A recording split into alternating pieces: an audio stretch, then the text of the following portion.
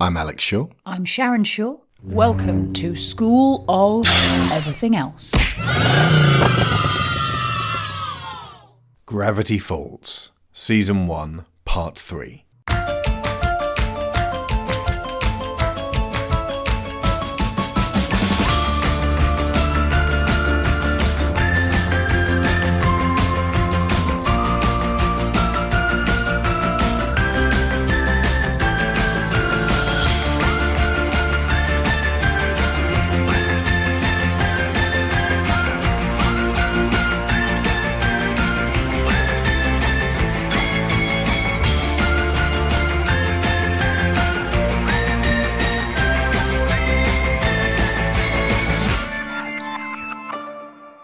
On this podcast, we will be discussing the remaining 8 episodes in Season 1, and that will include full spoilers for Boss Mabel, Bottomless Pit, The Deep End, Carpet Diem, Boys Crazy, Land Before Swine, Dreamscaperers, and Gideon Rises.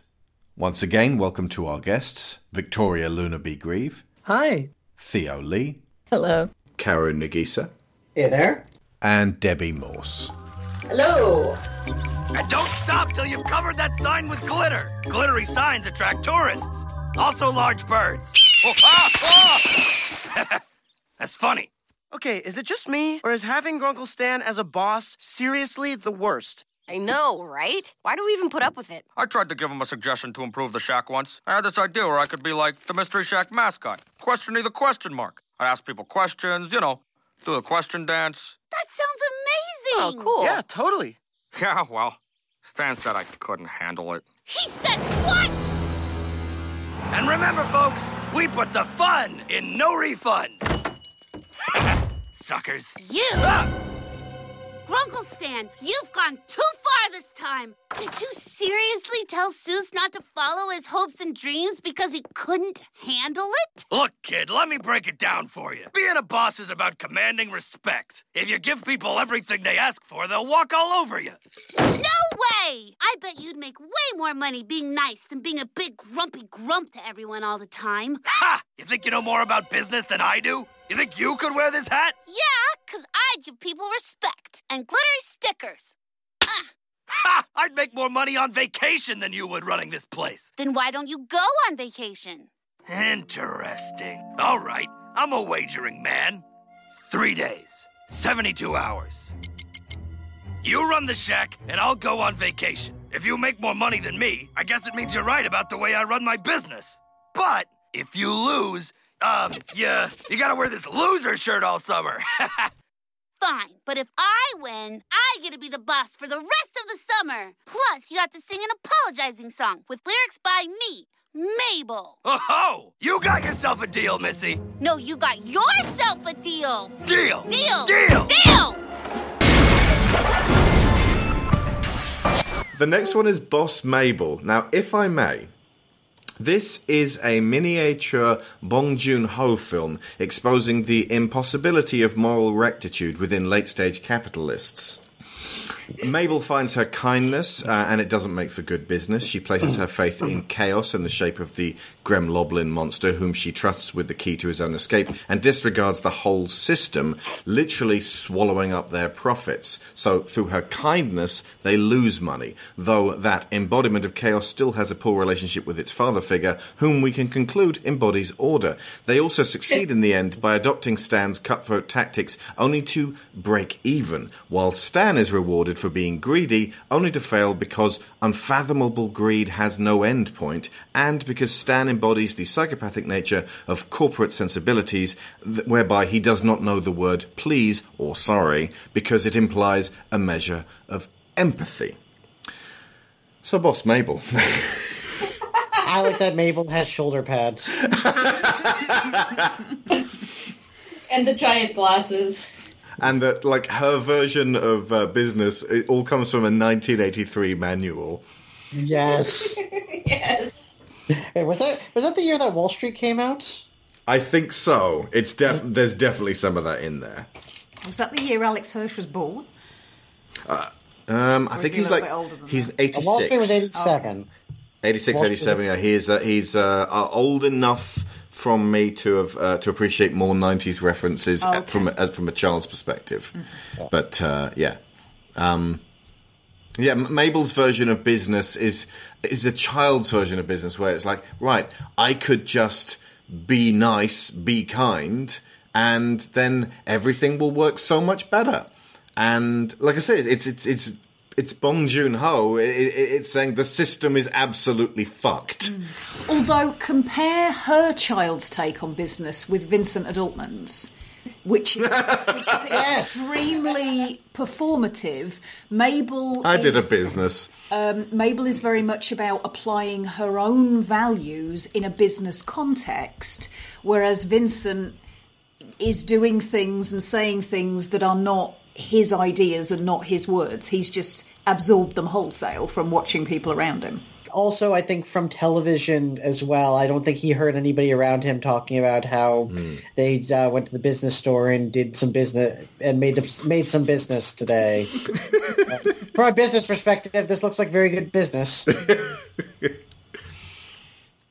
But yeah, no. Effectively, the episode is a bet between Stan and Mabel that Mabel can't make more money than Stan, while Stan is quote unquote on vacation. Stan is on has gone to go and basically be on Wheel of Fortune. Although he didn't actually have it arranged, he just turned up and was obnoxious, and they decided because of that they've got to put him on TV. Yeah, I think that felt a little bit to me like, although he's not particularly in this and he's not prominent in this, the con artist that Gideon is that sort of game show host tone that this is somebody who is used to being very superficial and flashing a big smile to the audience and convincing them that they're very successful even when they're not. And Stan kind of pushes on to this game show, and there are still rules to the game show. There is a framework to the game show, which he stomps all over. Yeah. Sir, you don't have to actually take your clothes off for the money. Sir, don't take your clothes off. Cut to commercial, cut to commercial, cut to commercial. Yeah. He behaves like a colossal jerk. And like I said, he comes from a system that rewards that.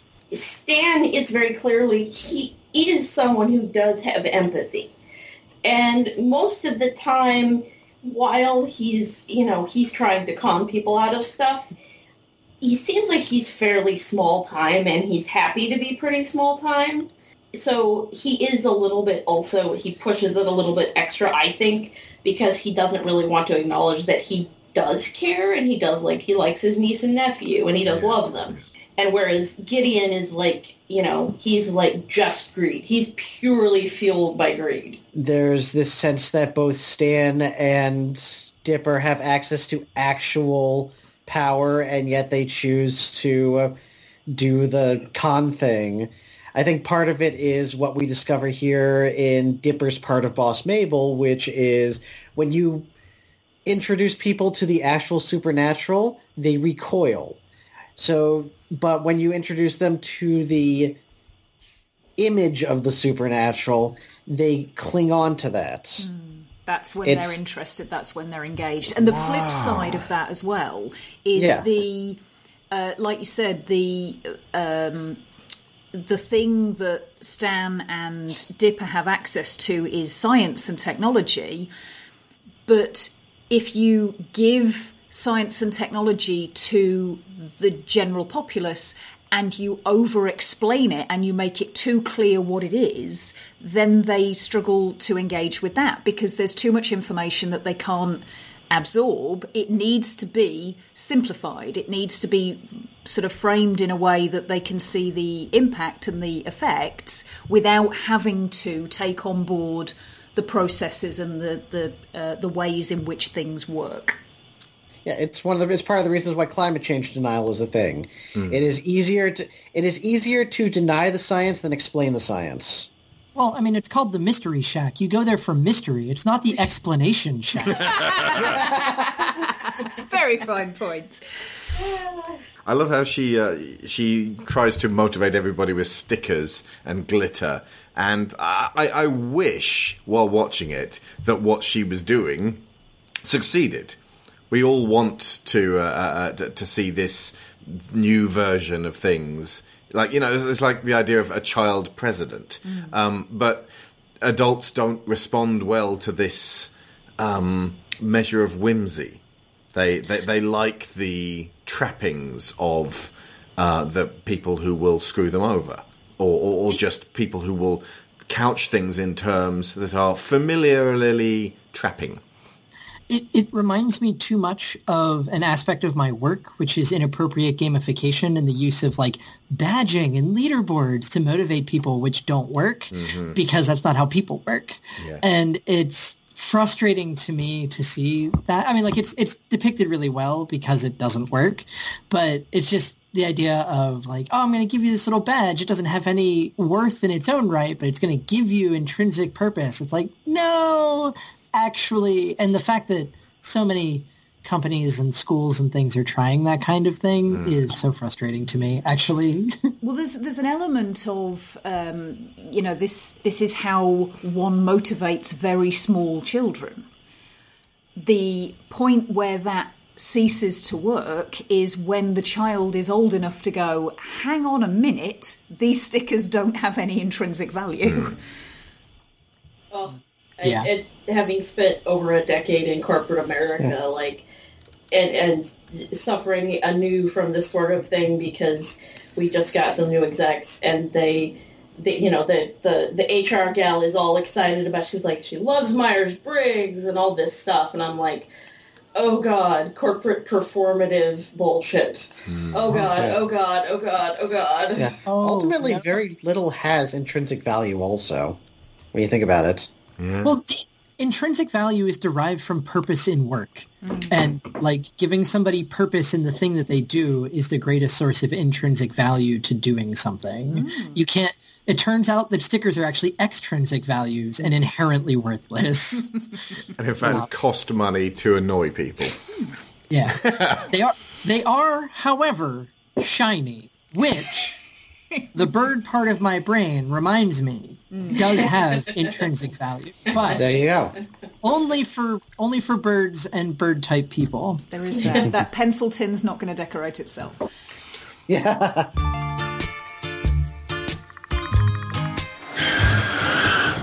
In this land of ours, there are many great pits, but none more bottomless than the bottomless pit, which, as you can see here, is bottomless. Question, is it bottomless? Kids, could one of you try explaining this to Seuss? Grunkle Stan, why are we here again? To dispose of things that we don't want. So long, Mystery Shack suggestion cards. Goodbye, creepy love letters from little Gideon. Ugh, die! Grunkle Stan, do I really have to be the one to point out that a bottomless pit is, by definition, impossible? Says you. Well, I guess we'll never know. Ah! It's some sort of invisible pushing force! Quick! Everyone back to the shack! I'm not done getting rid of these yet! Uncle Stan, no! Almost!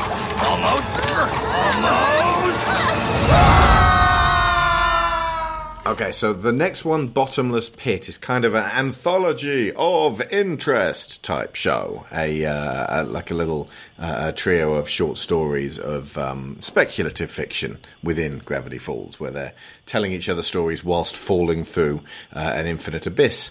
This one felt probably the most like filler, or if there's going to be a weakest Gravity Falls episode, it's this. It's pure whimsy, and there's some great gags in there, but it doesn't really develop anything. But that doesn't mean I don't like it. I haven't got a huge amount to say about this one. Yeah. Is there such a thing as a bottle show in a cartoon? Because if so, then this would be it. I mean, we just need something here. I really like the lead-in. For whatever reason, Stan's comment at the very, very beginning where he just says, in this great land of ours, there are many great pits, but none more bottomless than the bottomless pit, which, as you can see here, is bottomless. There's something about that line, because you hear it a bunch of times. They actually revisit that moment in several other episodes for a variety of reasons, and for whatever the cadence of that line just amuses me so much. Yeah.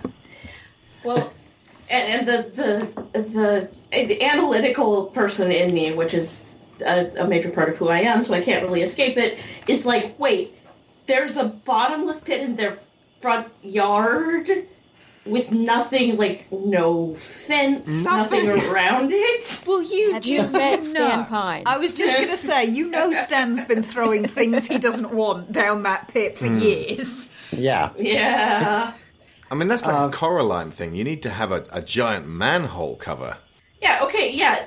Have it covered in some way, or especially if, like, it's a wonder no tourist has fallen down there. If they have, who's going to tell? Who's going to tell? Well, by the end of the episode, they then end up, after falling all the way down, springing back out again. So the tourist would, one assumes, go on their way with a tall tale no one's going to believe, ironically, because that's what this whole show is full of. Yeah. In fact, when you think about it, I wonder how many times Stan has thrown out the same things, because they just ended up back at the top of the bottomless pit, and he sees it and says, "Oh, I need to get rid of this," and throws in the bottomless pit. Yeah. I did notice that Mabel's jumper for this one is the Wolf Moon image. Yes. Loved. Priceless. Yeah. This is also the first episode where Stan's fez changes to have the little it looks like a fish with a ball in it now instead of the crescent moon. We talked about that last episode, but this is the episode where last podcast episode, and this is the episode where they actually changed it and then went back and digitized it back into all the previous ones. Oh, right. Okay. So was it because it looked too much like the hammer and sickle, or what? No, it looks too much like a Muslim symbol, Right. like a symbol from Islam. So they were like, oh, we want it to be like less close to a religious symbol. So they made it a fish, like eating a Pac-Man pellet. Okay. Yeah. I did very much like Seuss's really great pinball story. Is that a good title? Do they have to be puns or whatever? In the sense that I feel it's a callback to Fight Fighters, where Seuss's idea of being pulled into a video game is to be physically in the mechanics of the game. Like, it does not occur to him that, to have sort of a digitized world with which to enter. No, he always, when he thinks about being inside a video game, he thinks about literally being inside the contraption that the cabinet itself. Which I suppose kind of plays into the fact that he imagines here that they are inside a pinball game, because he can imagine the physicality of that. Exactly. Yeah. It's a Tron homage, but with pinball. Yeah. Which, again, that's the one thing that this show is missing, is the actual Tron episode, since they set it up twice and never got a chance to pay that one off, and I really wish they had. If they could pay off everything that they had set up that they were not able to go back to, that show would be many, many seasons long. Yeah. If you look at all of the stories in this, with the exception of Grunkle Stan Wins the Football Bowl, all of them are about somebody giving up a thing that they want because they realize that the consequences of having that thing are not worth the actually getting what they want. But what I like about Seuss's one is that, unlike Truthache and VoiceOver, the consequences are for other people.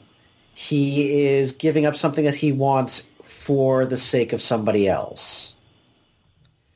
Whereas with Truthache, they discover that, Grunkle Stan actually telling the truth a lot of the time is not a good thing for them. And with VoiceOver, well, Dipper just sort of screws that up from word one. Because of course he does, because he's Dipper. Yeah.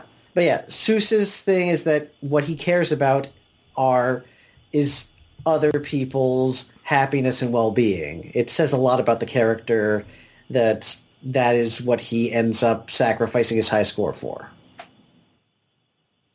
Yeah, because people will ultimately always matter more to him than a video game score, in this case.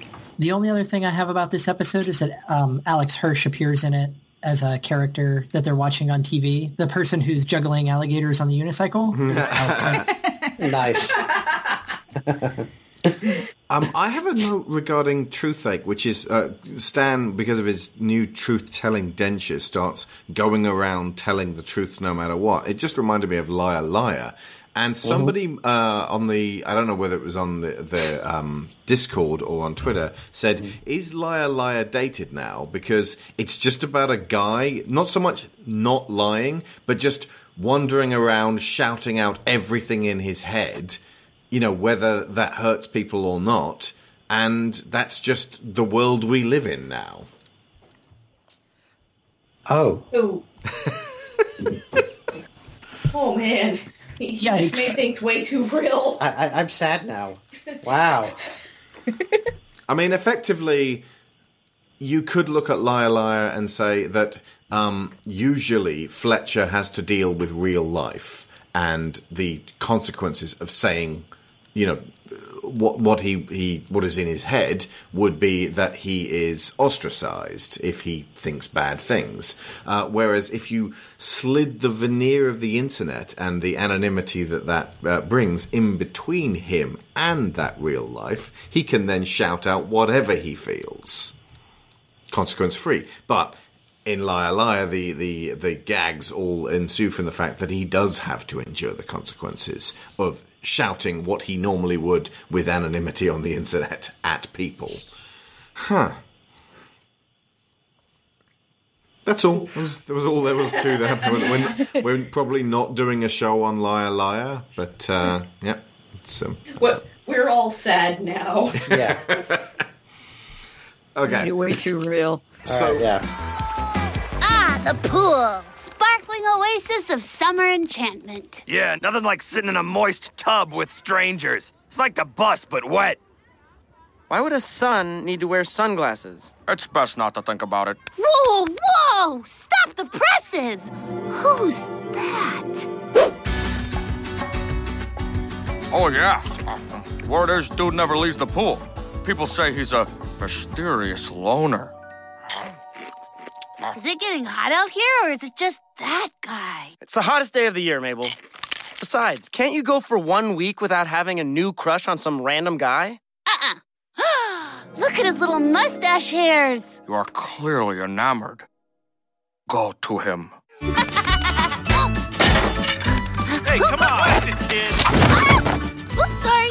It's so beautiful. Mabel's all talk. You want to know a secret? She's never even kissed a guy before. She always messes it up somehow. Oi, women. Hey, Mr. Pines. Wendy, where's the lifeguard? I am the lifeguard. I make the rules, sucker. Boosh! She's attacking me with water! Wow, you work here? I found out lifeguards get free snack privileges. Plus, I get the best seat in the house. Yeah, you do. I've been laughing for too long. Dude, are you and Wendy having a secret staring contest? Because I think you're winning. So, hey, you want to go chuck more water balloons with Grunkle Stan? I'd love to, but I gotta spend the day doing tryouts. We're looking for a new assistant lifeguard. Hey! Hey. What if I was assistant lifeguard? That would be so much fun. You're totally in, dude. You just have to check in with my boss first, Mr. Poolcheck. Your boss? Let's talk about the deep end, and as has been said many, many times, basically the prototype for The Shape of Water. One thing that I mentioned in the last episode, I'll mention this here, is that this is the other episode that Alex Hirsch had no writing credit whatsoever on, which I find fascinating, because it does feel a little bit different from the rest of the series.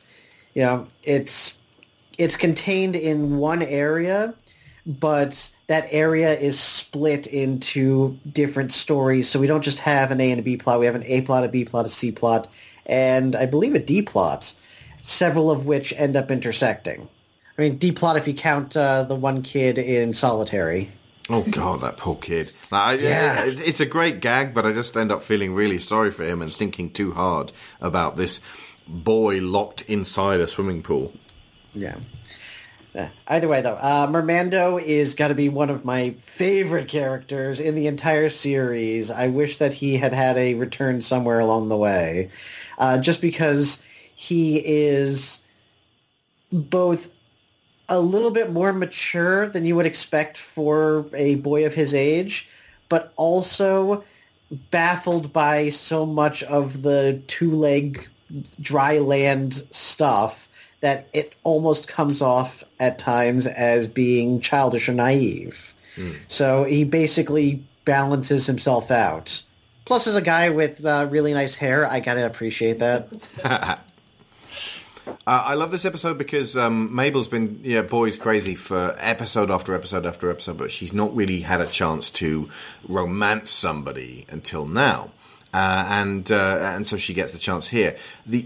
I think the only thing that I would change about this is that Mermando, who turns out to be a mermaid and has a little bit of a moustache growing through, is in his mermaid years 12 years old, but he sounds, looks, and to all intents and purposes behaves like a man.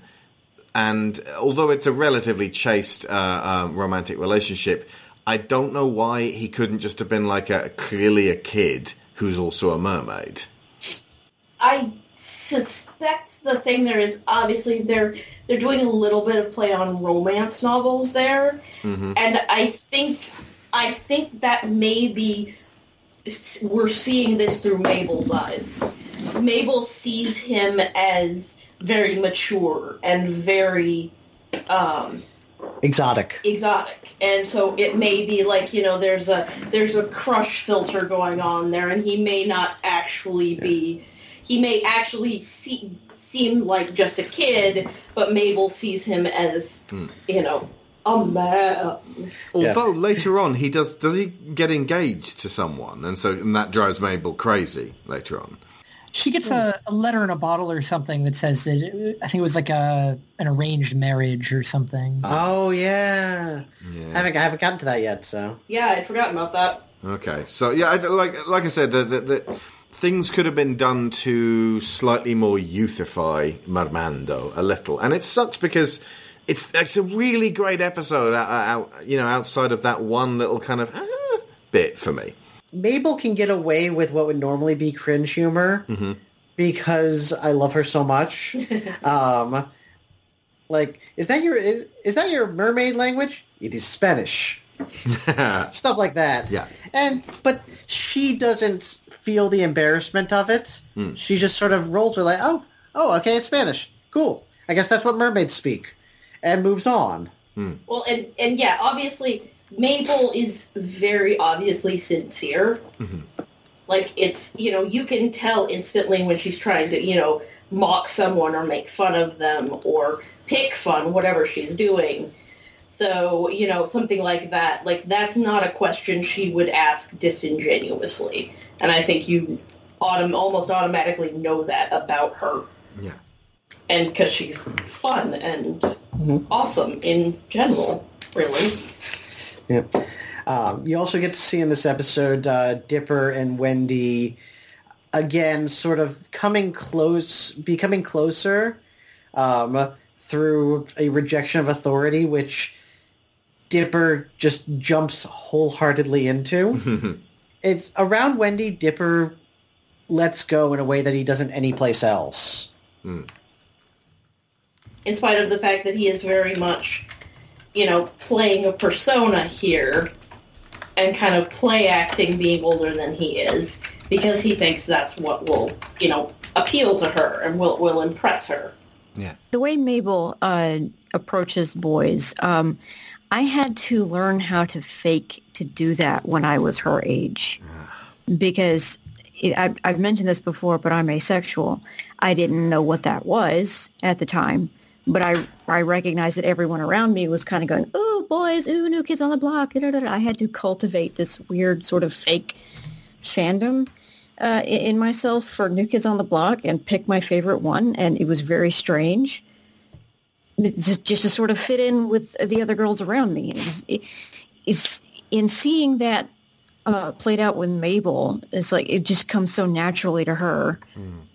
It's sort of weird, sort of I don't relate to this, but in a I relate to this kind of way. If that makes any sense. It makes perfect sense. But yeah, it's just like one of those things that I look at now, and it's like, oh yeah, that makes sense. Yeah. And then on another side, to keep talking about the trans stuff, Dipper never has his shirt off at the pool, which is a real big trans feel as well, because swimming is kind of a complicated experience for a trans person. And while, Dipper's young enough that it's not like it would be an issue should he be a trans man, the discomfort of it would definitely be something that would be apparent and understandable. So the inflatable pool duck revolution is at hand. I do like the fact that Mr. Poolcheck is super intense. That this figure of authority that Wendy and Dipper are set against. He's got like suntan lotion on his nose, and he's just like that crazy 1,000-yard stare of his. It's a nice like not exactly a villain, but just somebody who is going to present an obstacle. Antagonist? Yeah. More? Yeah, he's definitely come in from something else entirely. Yeah. Like, he's imported in from, like, I don't know, not just a little bit of, like, Straw Dogs or something. Just yeah. He reminds me of a super intense character from a 90s cartoon. Yeah. Like any given 90s cartoon from Nickelodeon or Cartoon Network, whenever they would do like a super intense, he has that same bulging vein in his neck and the eyes sort of pop a little bit, and it's very Butch Hartman. Yeah. Thank you. That's excellent. Also, it just occurred to me that his name is Poolcheck. Is that a play on Kolchak? I thought so at first, but no, it's just that he checks the pool. I thought it was a Kolchak thing because of the nature of this show, but no, it's just that he checks the pool. Only he's obsessed enough to have changed his name to that also. Good point, yeah. There's a couple of Simpsons references in this one. There's the Stan saying, "And now to sit on this chair, thus claiming it as my own," which is Superintendent Chalmers going, okay, I'm going to give you a 10 out of 10, Seymour. First the 0, now a vertical line to indicate the 1, and before he can draw the 1, the kids come out and cause chaos, so he ends up giving him a 0. There's also there's a wet sandwich, which reminds me of it's just a little wet, it's still good. Oh, yeah. And then there's, I think, something along the lines of, may I have some sour candy? No. Which is like Aurora Borealis. At this time of year, at this time of day, localized entirely within your kitchen. May I see it? No. I mean, you don't need me to explain steamed hams, do you, folks? One or two of you may have seen it. I just put a note down here. The thing just regarding Mermando, the thing I like best is the fact that he's Latino. But if they'd made him more like Miguel in Coco, that would pretty much just have nailed it. Just like that level of kid. That age. Yeah. That attitude. Which also allows him to be kind of more freaking out about his situation. Although, like, I do get what you mean about the whole romance novels thing, because it's like, I have a deep, dark secret, and, like, his long hair, and he's, like, sort of, no, I must hide. And he uses the Lilo to hide the fact that he's got a mermaid tail. Yeah. So, yeah. His guitar, he could play at least one chord. True, yes. Also, I think, I could be wrong, and I don't know quite what the dates are on this one, but Mabel's swimming costume is pink with a yellow star, and that's Steven Universe's t-shirt. I'm just wondering whether they got, like, to see Steven Universe in early development and went, right, let's just pay a little homage to that. Maybe. I mean, they paid homage to Rick and Morty before it existed, so... How did they and do vice that? versa. Alex Hirsch is friends with what's his name, who created Rick and Morty. So they actually Dan Harmon, thank you. So they actually put stuff in each other's shows that they were going to do to create cross-show puzzles. Right. Whoa. For example, the stuff that when Stan, in a later episode, starts the thing and gets stuff sucked into it, those things pop out of a portal in Rick and Morty. Nice. Or there was supposed to be one character, a background character, who was going to have a message in code on his shirt, and half the message was going to be in Gravity Falls, and half of it in Rick and Morty. There's another bridge. Darren Aronofsky mentions that when he comes home after a hard day of work making, his impenetrable films, he likes to watch Rick and Morty. And Guillermo del Toro replied to him on Twitter and said, I'm exactly the same way with Gravity Falls. Nice. Well, and it doesn't seem all that far out of the realm of possibility. That's a fairly small community that perhaps Alex Hirsch is also friends with the creator of Steven Universe. Yeah. I wouldn't be surprised. So that very well may be a little homage there.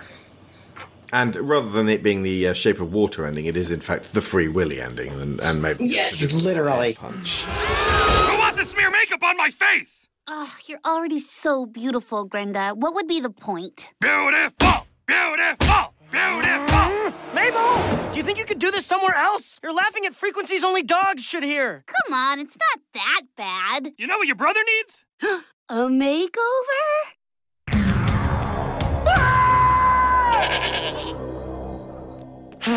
Hey, Seuss, can I sleep in your break room tonight? Of course, dude. You just gotta make your body go like a video game puzzle block. Beep, beep, boop, boop, beep, beep, boop, boop, boop, boop. The trick is to hold perfectly still. Oh, wait. Oh, wait. Oh, wait. I think I'll sleep somewhere else. Ow, actually felt good that time. Oh, wait. Sleeping under the stars. Not bad. Get off! Get away!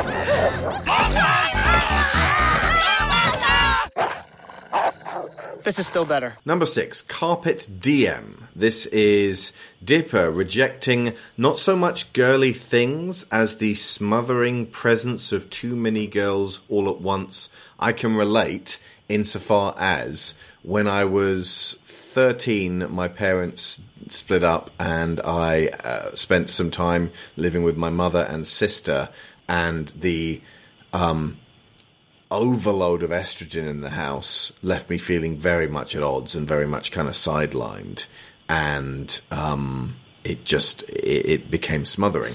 So I ended up having to go and live with my father, and there's a whole heap of life diversion at that stage where I'm just, I've always wondered what if I'd just stayed with my mother and sister, but I was being driven crazy at the time, so it's difficult to imagine quite how I could have achieved a sense of normality and claimed my own turf at that stage. But this is what Dipper's dealing with.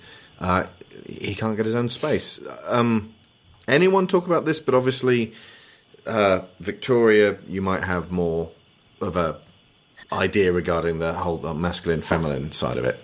Well, I mean, I was going to say something trans-narrative, because in this one, it's so obvious that Dipper's uncomfortable by the, as you put it, the overabundance of estrogen in the immediate vicinity. There's also, I love whenever they start switching bodies, and Mabel in Dipper's body gets the "Why am I sweaty?" speech from Stan, which makes her very uncomfortable being in a body, and it just ends up being kind of like round and round, where all of the different characters, some of them act very uncomfortable in their body, and this is also where we find out what Seuss's persona is, but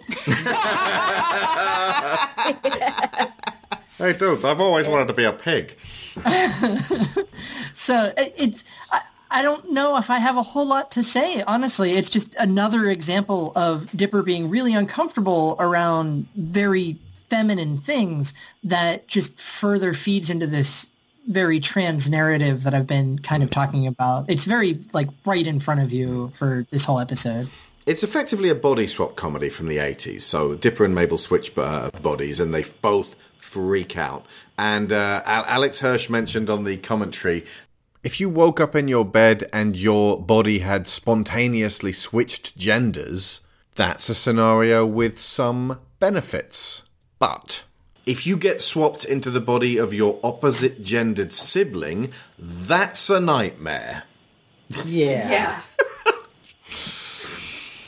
And it left me. Speaking of nightmares, as you said, the persona for Soos is to be beamed into Waddles' body. So Soos is wandering around talking as Waddles.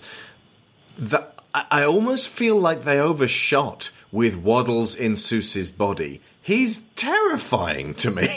He's got this kind of vacant stare. Like he's less switched on than Waddles himself. He's this gonk man wandering around, just sort of licking things and shoving his paw in people's faces. It's horrifying. I think a lot of my interpretation of that was to do with Waddles having to come to terms with walking on his hind feet and sort of being very puzzled about the fact that everything, he's taller now, so he's got a very different perspective on the world.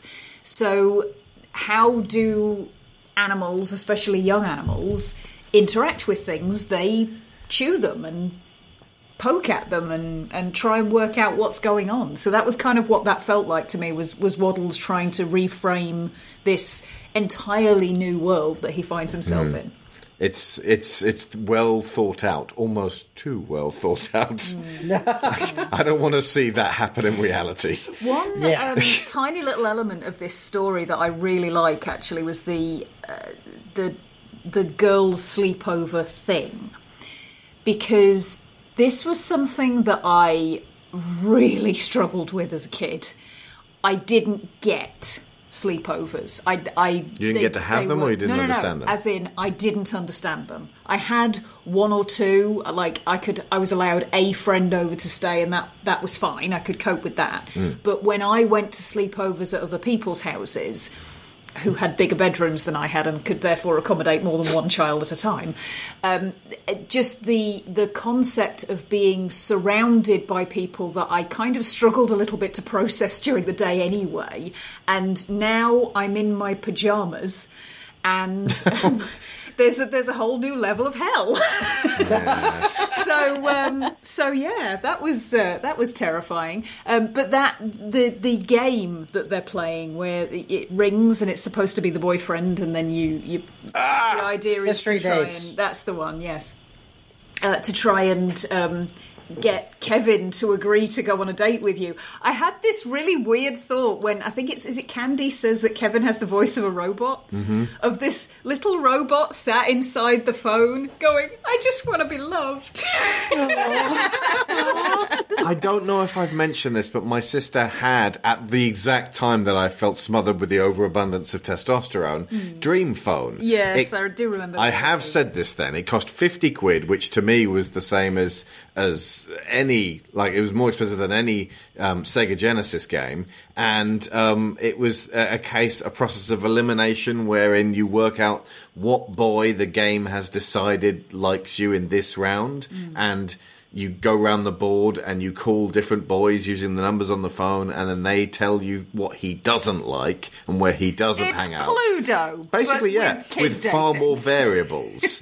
And all the boys sound the same. Yes. And it was baffling to me as a game that anyone would even, like... Who's got a crush on you? Hello, hunks. It's Dream Phone, the electronic game with the talking phone. To win, call guys, get clues, figure out which guy really likes you. He's not wearing a hat. Bye, guys. What'd he say? My secret. You. He's not at the beach. See you later, guys. It's Dan. Dan, my man. You're right. I really like you. Yes. Dream Phone, the hot electronic talking phone game. It's for you. I got the mechanics of it, but I couldn't get my head around the role play of it, which I think was Alex Hirsch mentioned to his sister Ariel on the episode on Boys Crazy that he couldn't fathom her obsession with NSYNC, especially when was it like the Backstreet Boys came out, and then a few weeks later NSYNC came out, and she dropped one like a hot potato and went straight for the other. And he was like, "This is all manufactured." And he was saying, "But this episode is me apologizing for being a jerk, and you should just have been allowed to like whatever you like." Even if they are living in a hamster cage. Yeah, similarly, the Dream Phone is all just kind of like the whole like playing into the fantasy of it, and it's baffling to outsiders like Dipper in this case. Yeah, and on the other side, I always wished I was allowed to have sleepovers and wanted those games. I actually ended up finding a copy of a game called Mall Madness, Electronic Talking Mall Madness. Yeah. I still have that. Just can't find anybody to play it with me these days, but I got the Mall Madness back in the 90s.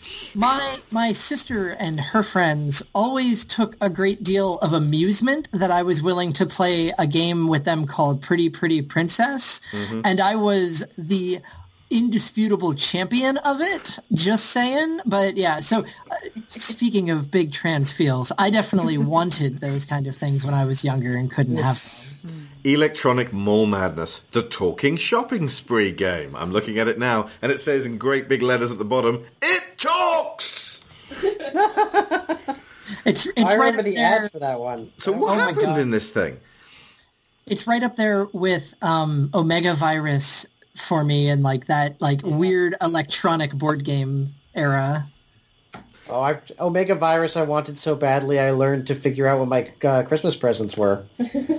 So this was around... I went all Sherlock Holmes on my wrapped Christmas presents because my parents used to put them out, a month in advance and just let me, explore them as much as possible as long as I didn't open them. So yeah, Omega Virus, I'm like, this has got to be Omega Virus. So I weighed them against my friends and was checking what the box sounded like, stuff like that. So this was around the time when board game companies were panicking because of all the video games out there. And they were like, right, we've got to get the kids with new interactive ways of playing video games. So this was around the Atmosphere time where you'd be harangued by some old dude on a TV screen playing off your VHS tape as you went round the board. The Gatekeeper! Hey, I love those games. I have so many of them. Well, good now times. we know what the next Jumanji sequel's going to be. Yeah. Yeah. Maybe I'll bring them to Florida. Anyway, yes. Oh, bring Atmosphere and Mall Madness to Florida. Yeah. Oh, yeah. Mall Madness. I'll make you play that, Alex. That sounds like a terrifying time for you. I don't know which would be more terrifying, having the Gatekeeper. The game. Yay! Holy shit, that dates this show. We must have recorded this episode before COVID made absolutely certain that there would be no Florida trip in 2020. Oh, I made myself sad. So what was the point of Mall Madness? Was it like, you've got to go to lots of shops and buy things? Yeah, pretty much. You had a credit card. It was like a whole goofy thing. Anyway, there's one thing from the episode I want to make sure we mention that's really small and subtle that I think is really cool. Okay. So something that is that I noticed this most recent time watching through it again that is a really good call forward is Stan finds a pair of glasses that he seems to be pretty obsessed with, but I won't go any further than that. There is that pair of glasses, and we will say no more on that pair of glasses. I did remember what I was going to say. Go for it. Go for it. And both this episode and the episode on the boy bands, which Boys Crazy. Yeah. Boys Crazy, yeah. Thank you. Yes, we're about to get to that. It and talking about Alex being horrified and feeling assaulted by too much estrogen, whereas Luna wanted, to be a part of that world and experience that, and et cetera, et cetera. And it's just funny thinking about having been once upon a time a screamy teenage girl and remembering, but also having been someone who grew up pretty isolated, like that I did have a few slumber parties, and they were some of the greatest highlights of my childhood, because, you know, that was supposed to be the example of, you know, you've got friends and you're popular or whatever. And so it was a bit nostalgic, I suppose, in a way. Or nostalgic for what I wish my childhood was, I guess, more than what it actually was. But, yeah. And also that at the same time, also remembering, I'm like, wow, that was a lot. My poor parents. Yeah. What we realize about Dipper is that he really does not have any friends of his own. Yeah. He spends so much time either pursuing the book or pursuing Wendy that he didn't bother to create any meaningful bonds outside of his sister. True. He is friends with Wendy, but because he keeps making her a little bit uncomfortable, because she knows that he's... it's not really a spoiler to say she is aware of his infatuation. He can't really hang out with her, and also she hangs out with the other teenagers all the time. He does feel solitary, and his discomfort in this episode is mainly down to feeling rejected and lonely and unable to maintain the twin balance that he used to enjoy, because his best friend up until they came to Gravity Falls was Mabel. And now she's hanging out with these slumber party girls, and he's like, well, I can't hang around with you anymore, and that sucks. So he strikes out on his own, pushing extra hard. The other thing I love about this episode is when Grenda, wants to be made up, and Mabel says, totally seriously, but you're beautiful as you are, Grenda. And Grenda yells, beautiful, beautiful. But it reminds me of Booksmart, where it's like, who gave you permission to take my breath away? And just that constant support of each other that they have. I love seeing it when girls have each other's backs. Yeah. Yeah. We so rarely see it that it would be great regardless, but it makes it that much more wonderful that, this show has a lot of positive modeling of relationships. And yeah. The fictional young adult novel Wolfman Bare Chest. Not only do I wish it was not fictional and in fact existed, but I want to hear Jenny Nicholson read through the whole thing for us. Yes! And now so do I. I can assure you that while that precise title may not exist, its ilk are many. Caitlin's POV. I had to lie to Josh because I want him to feel sorry for me. Oh, well, there was a storm and I came here to the island and I builded a small house and bam, here we are. The true story was I won a competition to spend 3 weeks in an island. Do you want some clothes to wear? You must have been in these clothes for a long time, I said. Yes, please, that would be great, he said. I walked into my bathroom and made sure I got a shirt that is a size too small and tight so I can see his muscles. He got changed and came out looking smoking hot. He kept staring at this girl, and then she said, "Hi, I'm Kate." I just stared at her like she was something I picked off my shoe. Okay. Caitlin and Kate are not only here simultaneously, but Caitlin views Kate as a romantic rival for Josh Hutcherson's affections. Some clothes would be nice, she said. I went in my room and picked my grandma's disgusting huge flower dress. Why did she have such a large selection of clothes, including both a men's wardrobe and her grandmother's clothing with her on a 3-week island getaway that she was sent on for a contest? What contest sends you on an island by yourself? Sorry, in an island. That was a dramatic reading from Trapped in a Island with Josh Hutcherson, read by Jenny Nicholson. And you can find the whole thing on her channel. See, it would feel bad if we were to read it. It would be like a 40-year-old white guy sneering at young adult stuff. But when Jenny does it, that's like her turf.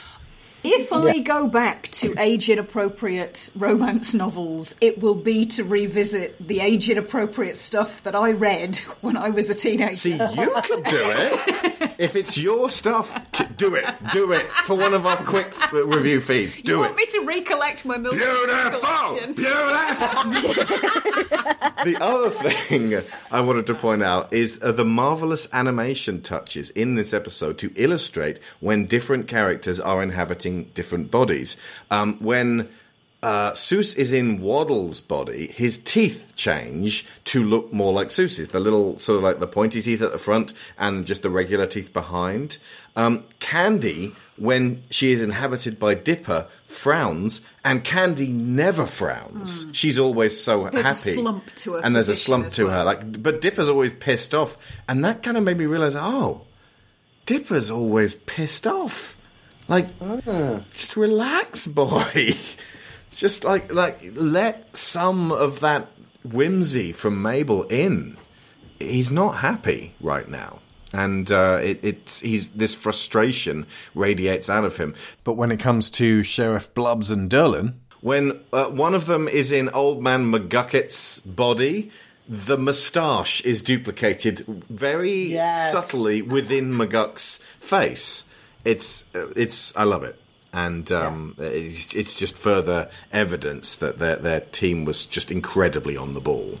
And this episode is an exercise in empathy, to literally walk a mile in another man's trotters. Yes. I was going to say something to that effect. I'm a sucker for a good body swap episode. Oh, yeah. Because it makes the characters more empathetic to, now I understand why character A is doing this all day and why they're constantly annoyed at me for doing X, Yeah. I just love those episodes, even if they're primarily humor, because there isn't enough empathy in the world. No, there is not. Do you have this T-shirt in my size? I have something even better. Behold, my butt. I could play this game forever. What'd you say? Coughing! I was coughing. Those weren't words.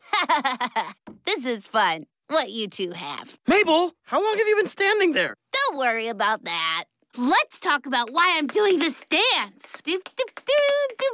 Oh no, she got into the smile dip again. Wrong 1,000. It's because today is the greatest day of my life.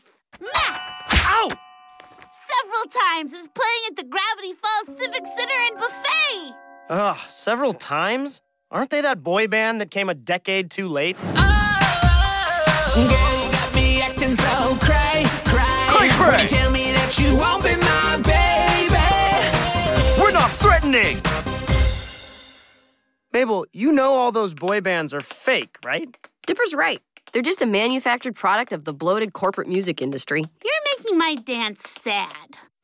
There's probably a machine that mass produces them. Oh, or maybe the boys are grown from pods. Yeah, pods, totally. You guys can't ruin this for me. Mabel's got backup. Hey, guys! Woo-woo! Who's ready for the greatest night of our lives? How many times am I gonna love ya?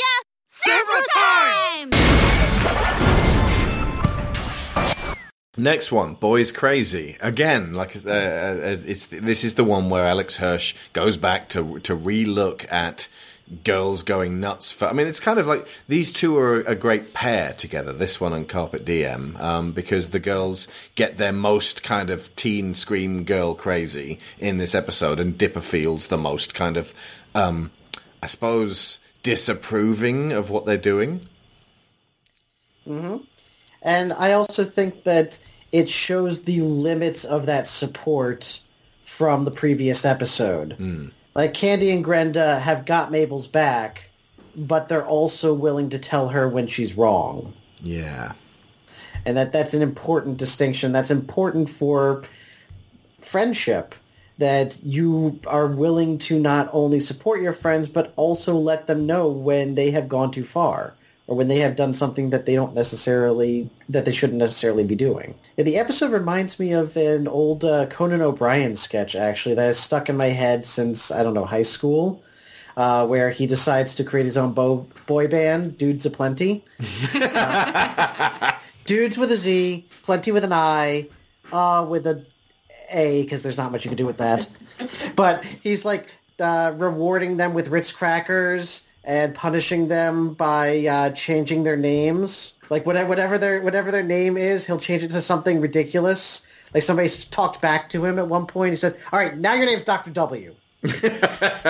What I particularly like about it is the clones are very obviously clones of each other. Mm-hmm. There is basically one model to work on, and it's only slightly changed. We have Greggy G, Greggy C, Leggy P, Chubby Z, and Deep Chris. Oh, Deep Chris! He's my favourite. And they are indeed all differentiated by their haircuts, sometimes facial hair, and slightly different outfits up top. And it's the cynical. These are just clones of each other. It's like it's the boys' perspective on boy bands, but then the show goes right the way around to going, yes, but wouldn't you feel sorry for these clones who are effectively being manipulated by their cruel Colonel Master? And they're effectively like hamsters. They're behaving like creatures, and they haven't ever really experienced real life to the point where when one of them sees the sun, he wants to stare it down, even though it hurts. Yeah.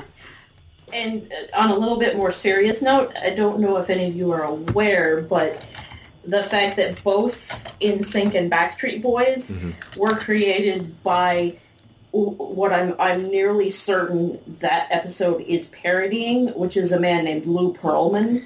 Thank you. I was just looking up his name. He's the equivalent of Pete Waterman in the UK, who created the Spice Girls and Bananarama. And they, there's been a lot of evidence that, this man was, that there's a lot of an untoward thing is going on, and, he probably messed those boys up for life. And it's just, there's a fairly serious undercurrent to this, because it's like, whoa, there's a lot more real here than you might think. Yeah. Well, to the point that they even had Lance Bass come in and do the voice for several times in this episode. That's right. From NSYNC. And, I mean, you said earlier that this was kind of an apology from Alex Hirsch to his sister.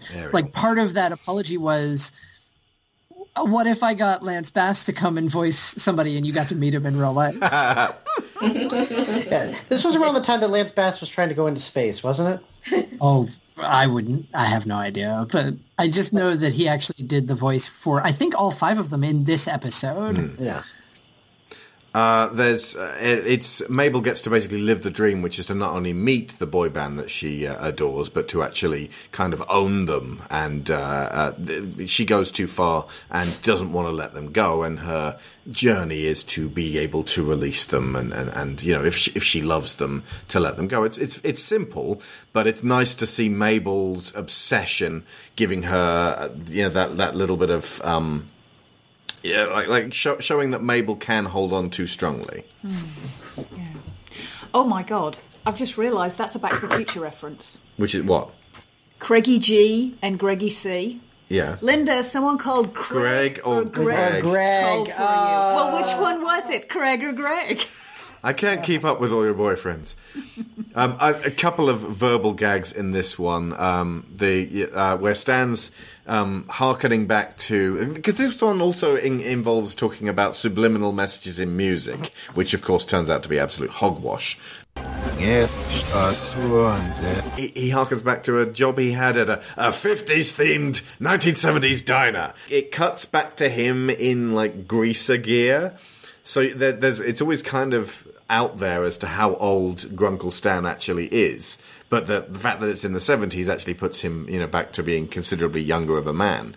For a start, it kind of directly pokes the nostalgia that tends to come in a couple of decade cycles. So in Back to the Future, they were, harkening back to the 50s, same as they were in Happy Days at the time.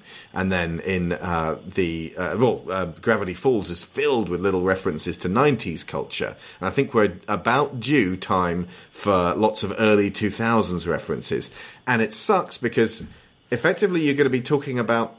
There's a very narrow window between late 90s pool party. If you watch the Scooby-Doo films now, the ones with Linda Cardellini, who voices Wendy, they feel like, especially if they watch them in HD on Netflix, like they were made now as parodies of the kind of shitty movies that came out in the early 2000s.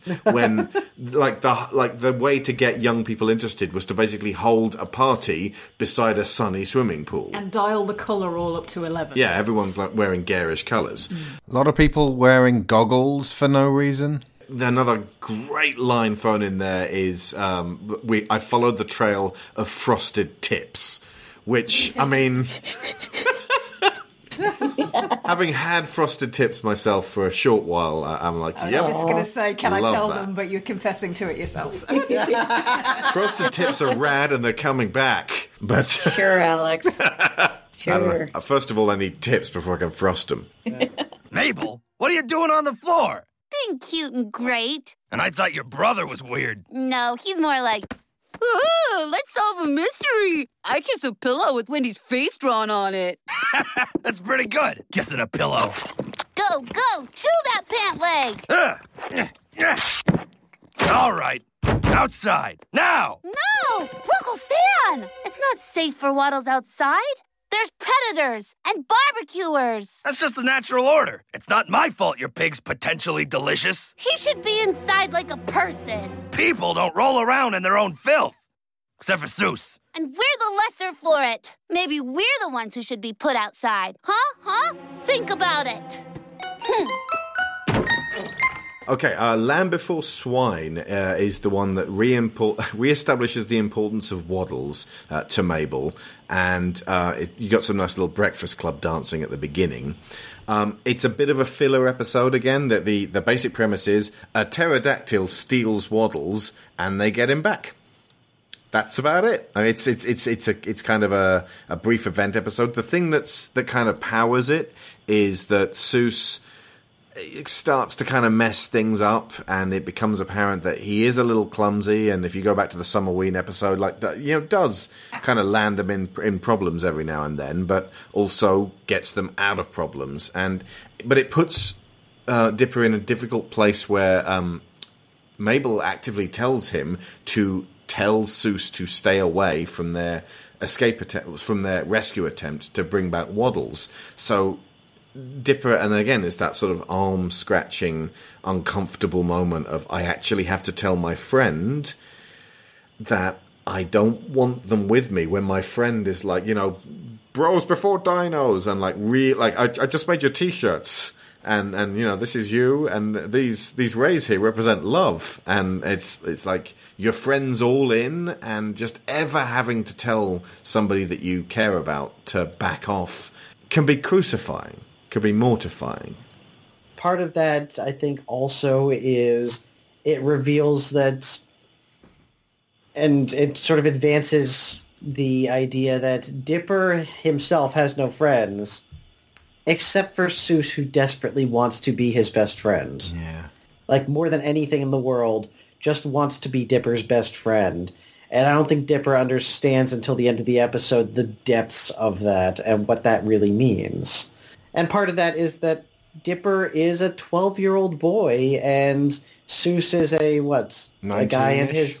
Yeah, exactly, yeah. It seems a little strange to Dipper. But ultimately, their lives are a little strange, and the place that they live is a little strange, and it seems to fit in this world really well. Also, there's a version of Stan that he purports himself to be in his lies to Mabel earlier, that he ends up feeling a little guilty that he's obviously lying about it. It reminds me of when Homer Simpson's telling Marge lies about talking to the president on the phone, and also gives himself massive muscles. Yeah. Then he sort of ends up by the end of the episode kind of living up to this lie version of himself simply just by following up on those actions. But it also gives one of the absolute best Grunkle Stan lines, which is when he's bullshitting Mabel about how her pig was stolen. He says what really happened was he locked the pig outside because Waddles ate his unicorn made of corn, and a pterodactyl swooped in and stole him. But what he tells Mabel is, I was suckling Waddles using a baby bottle, nursing him, feeding him only the richest of creams. And that line just kills me. Like, it's such an embellishment of the story. Like, what kind of creams? Were they rich creams or like just the richest? It's so absurd. I think it is that sort of absurd humour that tends to tickle you and I quite as much as it does. But the absurdity lies in the fact that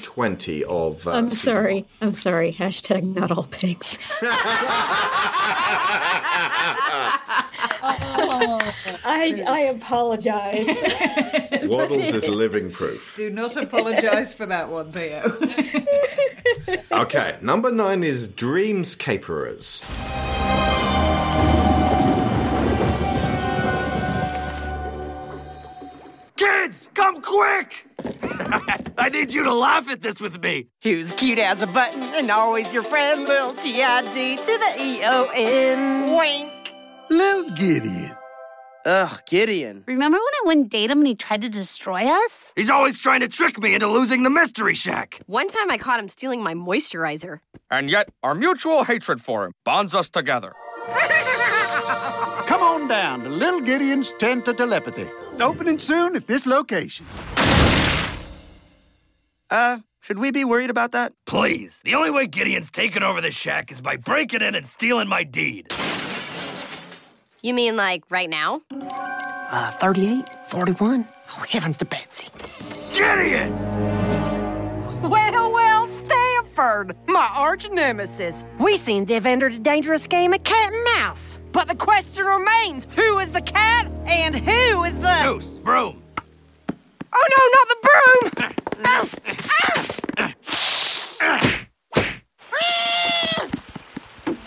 You mark my words, Stanford. One day I'm gonna get that combination. And once I steal that deed, you'll never see the Mystery Shack again. Good luck, bucko.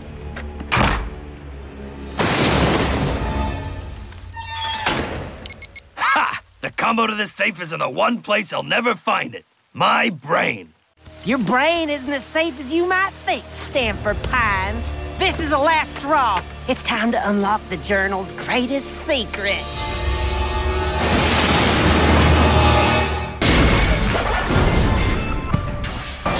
And I've watched this several times, and I'm like, this is the one I can barely get my head around because so much stuff's going on. And this is the one where we first properly meet Bill Cipher. There's been a lot of triangles and a lot of eyes leading up to this up to this point, and that's mainly down to the fact that it's like, oh my god, Masonic imagery, and just like put in loads of that kind of Illuminati confirmed stuff into Gravity Falls, and then they embodied that into this character who they didn't know at the time was going to become way bigger of a antagonist. We don't necessarily need to talk about what happens in season 2, but meeting him here is very important, and I'm going to maybe sort of toss this over to someone for whom Bill Cipher is their favourite character. Yes, Bill Cipher. How did you know it was you? I'm so excited that Bill Cipher's finally involved so I can start talking about him.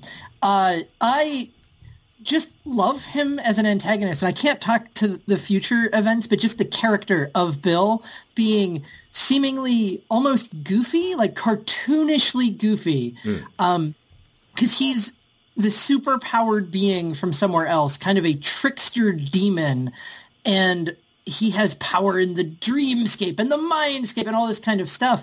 And we don't know anything about his future plans, let's say. But I love that he's presented in a way that is kind of disarming by how goofy he is a lot of the time, but he's genuinely frightening, and there's something about his voice and the way that he speaks everything with a certain kind of conviction. And even in the end of this episode, when Dipper realizes that how he can defeat him, Bill just goes, enough, and like just ends that whole thing. He's like, all right, look, I'm done. You foiled me. It wasn't because of all of this heroics, but I'm out of here. It shows how effortlessly powerful Bill Cipher is, while at the same time still playing by some kind of rules. And I swear, someday I am going to run some kind of role-playing game wherein the villain is Bill Cipher in just some other form, and I'm going to have so much fun. So Bill Cipher is this kind of being of pure chaos, kind of an overseeing wizard, like lurking presence in Gravity Falls that has been imprisoned. Would that be correct? He's intensely weird, and that becomes extremely relevant later. And the point is, he's from a realm of 2 dimensions, and he found that everybody there couldn't think 3-dimensionally. They weren't as deep as he wanted to be, as deep as he was. So he destroyed that dimension and now wants to come into our dimension, and that's his whole reason for being. Yeah. Kind of. That is an extremely abbreviated description of it, but it's not that he's trapped as such. He's trapped in whatever is left of the realm he is from, but he desperately wants to be made real in our reality. And he can visit it through deal-making, through being summoned, but only as kind of an ephemeral, like, dream form.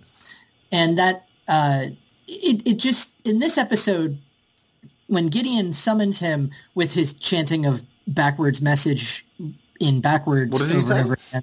and over again. Where was this? But it's backwards. That's one of the things I love about this show is a lot of the time spells are rendered as backwards speech, but the messages that are backwards are something like backwards message, just backmasked. It's very great. But it almost seems... It starts out where Gideon is like, oh yeah, Gideon's the big bad, and he's going to call on this like bigger demon thing for support. And then later on, we find out that Bill might be a bit more strong than Gideon suspected. Nicely done there. It tells you all you need to know about Bill in the fact that, like, when he first shows up in this episode, he takes the teeth out of a deer's mouth. That was exactly what I was going to say. Carry on. Describe it in detail. Oh. Debbie, you would go for it. Oh, yeah, just that, like, he is definitely, well, number one, he's very chaotic, but number two, like, it sort of not sneaks up on you exactly, but it's a slow dawning realization of just how terrifying Bill Cipher is. Yeah.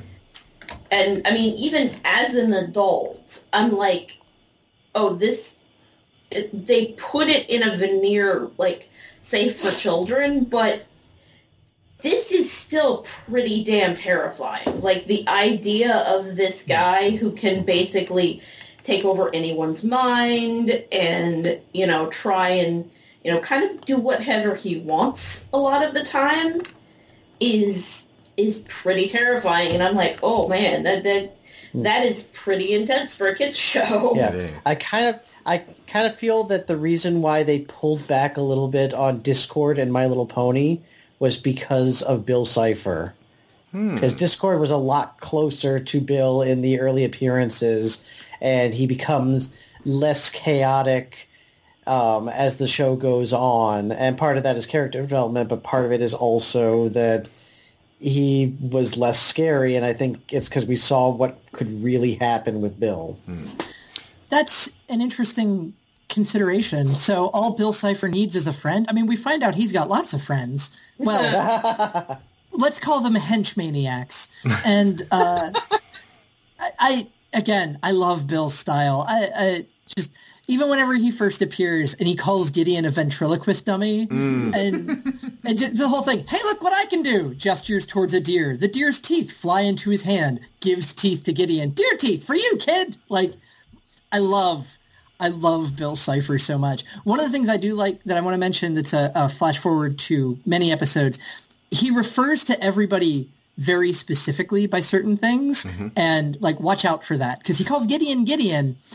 And he says Pine Tree, Shooting Star, and question mark to Dipper, Mabel, and Seuss, respectively. Yeah, and he almost always refers to them as such. Nice. Yeah, that indeed pays off. Backwards message! Backwards message! Backwards message! Backwards message! Backwards message!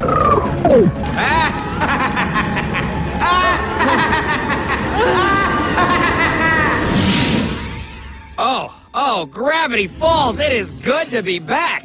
Name's Bill Cipher. And I take it you're some kind of living ventriloquist dummy? I'm just kidding, I know who you are, Gideon. What are you? How do you know my name? Oh, I know lots of things. Lots of things. Hey, look what I can do. Deer teeth, for you, kid. You're insane! Sure I am, what's your point?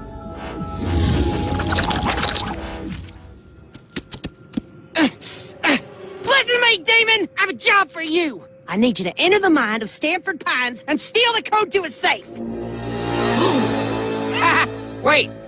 Stan Pines. You know what, kid? You've convinced me. I'm sold! I'll help you with this, and in return you can help me with something I've been working on. We'll work out the details later. Deal! Well, time to invade Stan's mind. This should be fun. Remember, reality is an illusion. The universe is a hologram. Buy gold. Buy! The genius of the deer teeth thing is that it's really creepy as a sequence, because the deer is just like, is grazing nearby, and the teeth just sort of go and get pulled out of its mouth, like, you know when Eric Lenscher does that with someone's filling in X-Men First Class, although that absolutely traumatizes the guy. But he's an old banker knowingly helping old Nazis, so it's okay. The teeth are then given as a gift in this kind of, this makes sense to me, and Gideon is appalled and disgusted and is like, I'm in way over my head here, even though he doesn't say so.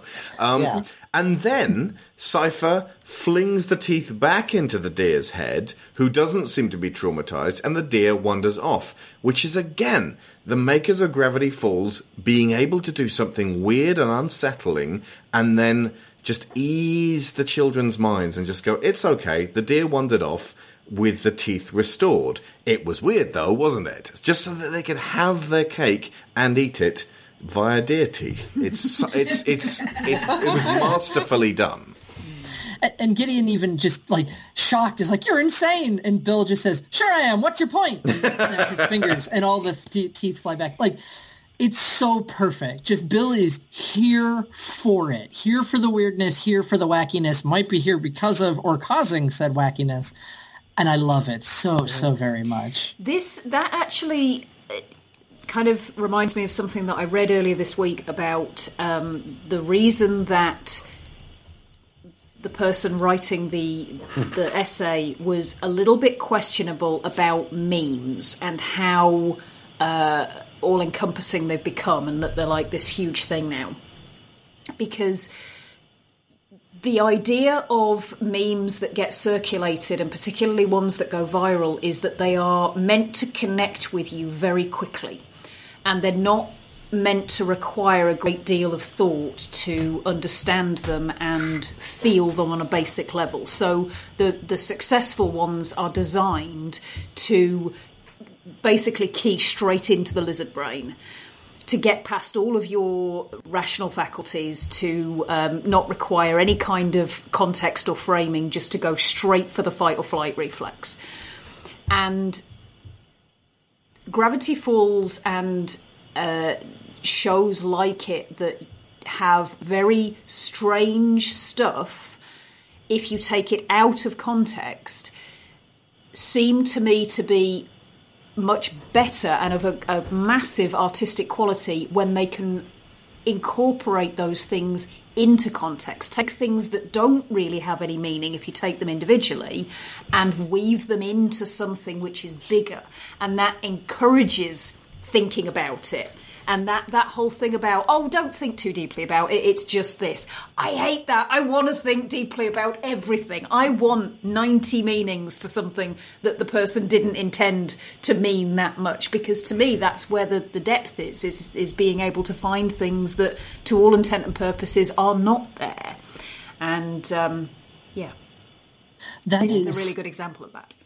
That's really ironic in a very specific way, because because we talk on Twitter about when to record, and we frequently use animated gifs of Gravity Falls in those conversations because it is extremely, extremely like clippable. If you look at the actual like the that panel in Twitter for all the gifs, there's a bazillion for Gravity Falls. It's ridiculous. Yeah. Going back to Gorney from the episode of Summerween, like I said, he got swallowed by this no-face ghost thing. It's notable that the spirit of Summerween has candy corn teeth. That won't mean anything to anyone English, but they're little triangular American sweets, which is, that fall under the banner of loser candy. But when he comes back out, he goes, anybody? I've been traumatized. Yep. But he says it in a cheerful way, in a way that it's like, we're not going to kind of mess you around, kids. He's been in a monster's stomach for a good evening. Yeah. But it kind of reminded me of, again, there's so much Simpsons in this, and in the best way possible, like of Ralph Wiggum going, I'm in danger. Yeah.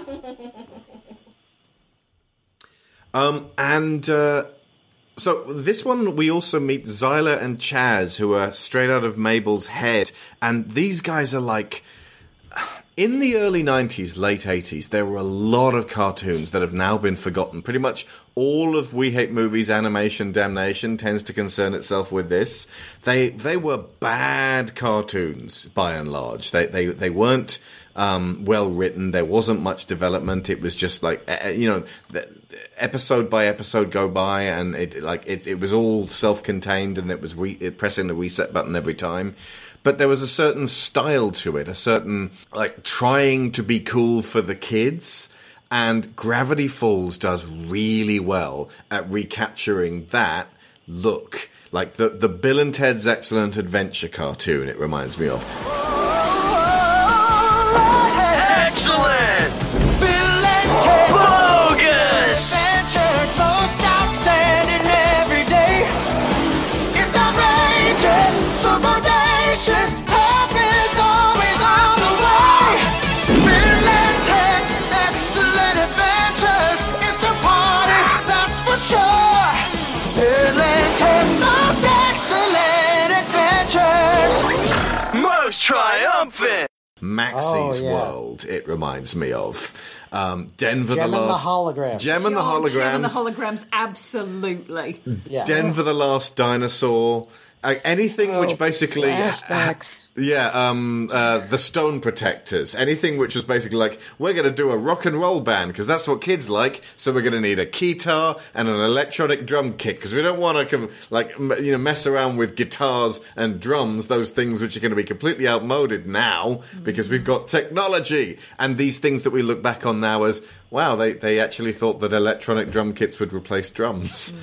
But these guys are straight out of that, all down to the belly shirts. And it was a note Alex Hirsch mentioned on one of the commentaries. He said that Xylo and Chaz have the IQ of a golden retriever or a fruit roll-up that came to life. I resemble that, Mark. Indy's really smart. Yeah, but when he said golden retriever, I thought immediately of Mr. Peanut Butter. Well, yeah. And I'm Me too. Yep, absolutely correct on that. This episode is also, because they go into Stan's mind, it's about secrets and better understanding someone who is close but objectionable. And Dipper sees a fragment of conversation wherein Stan talks about him being basically a little weenie, and he just wants to get rid of him. And he later finds out that Stan was saying, that's what they said to me, so I'm hard on Dipper to toughen him up so that he can deal with it better. And, I'm fairly certain that the show itself is disapproving of Stan's behavior to Dipper, because that's just fucking Fletcher from Whiplash.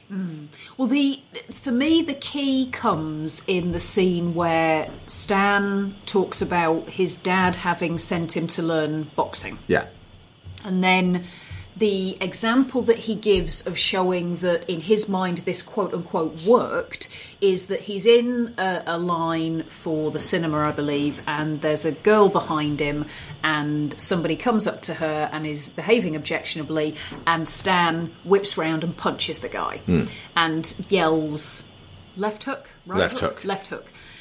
But the way that is set up and the way he reacts, it's an exact replica of the thing that he did instinctively in the boxing ring. Mm-hmm.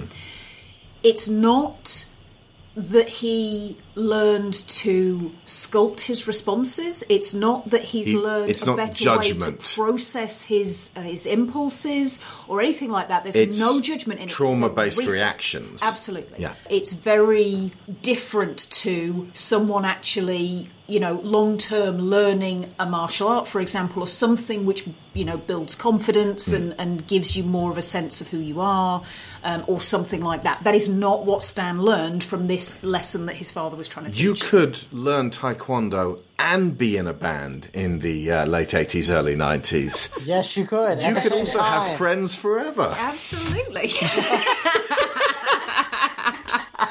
You could be against the ninja. You could be an Orpan. Yes.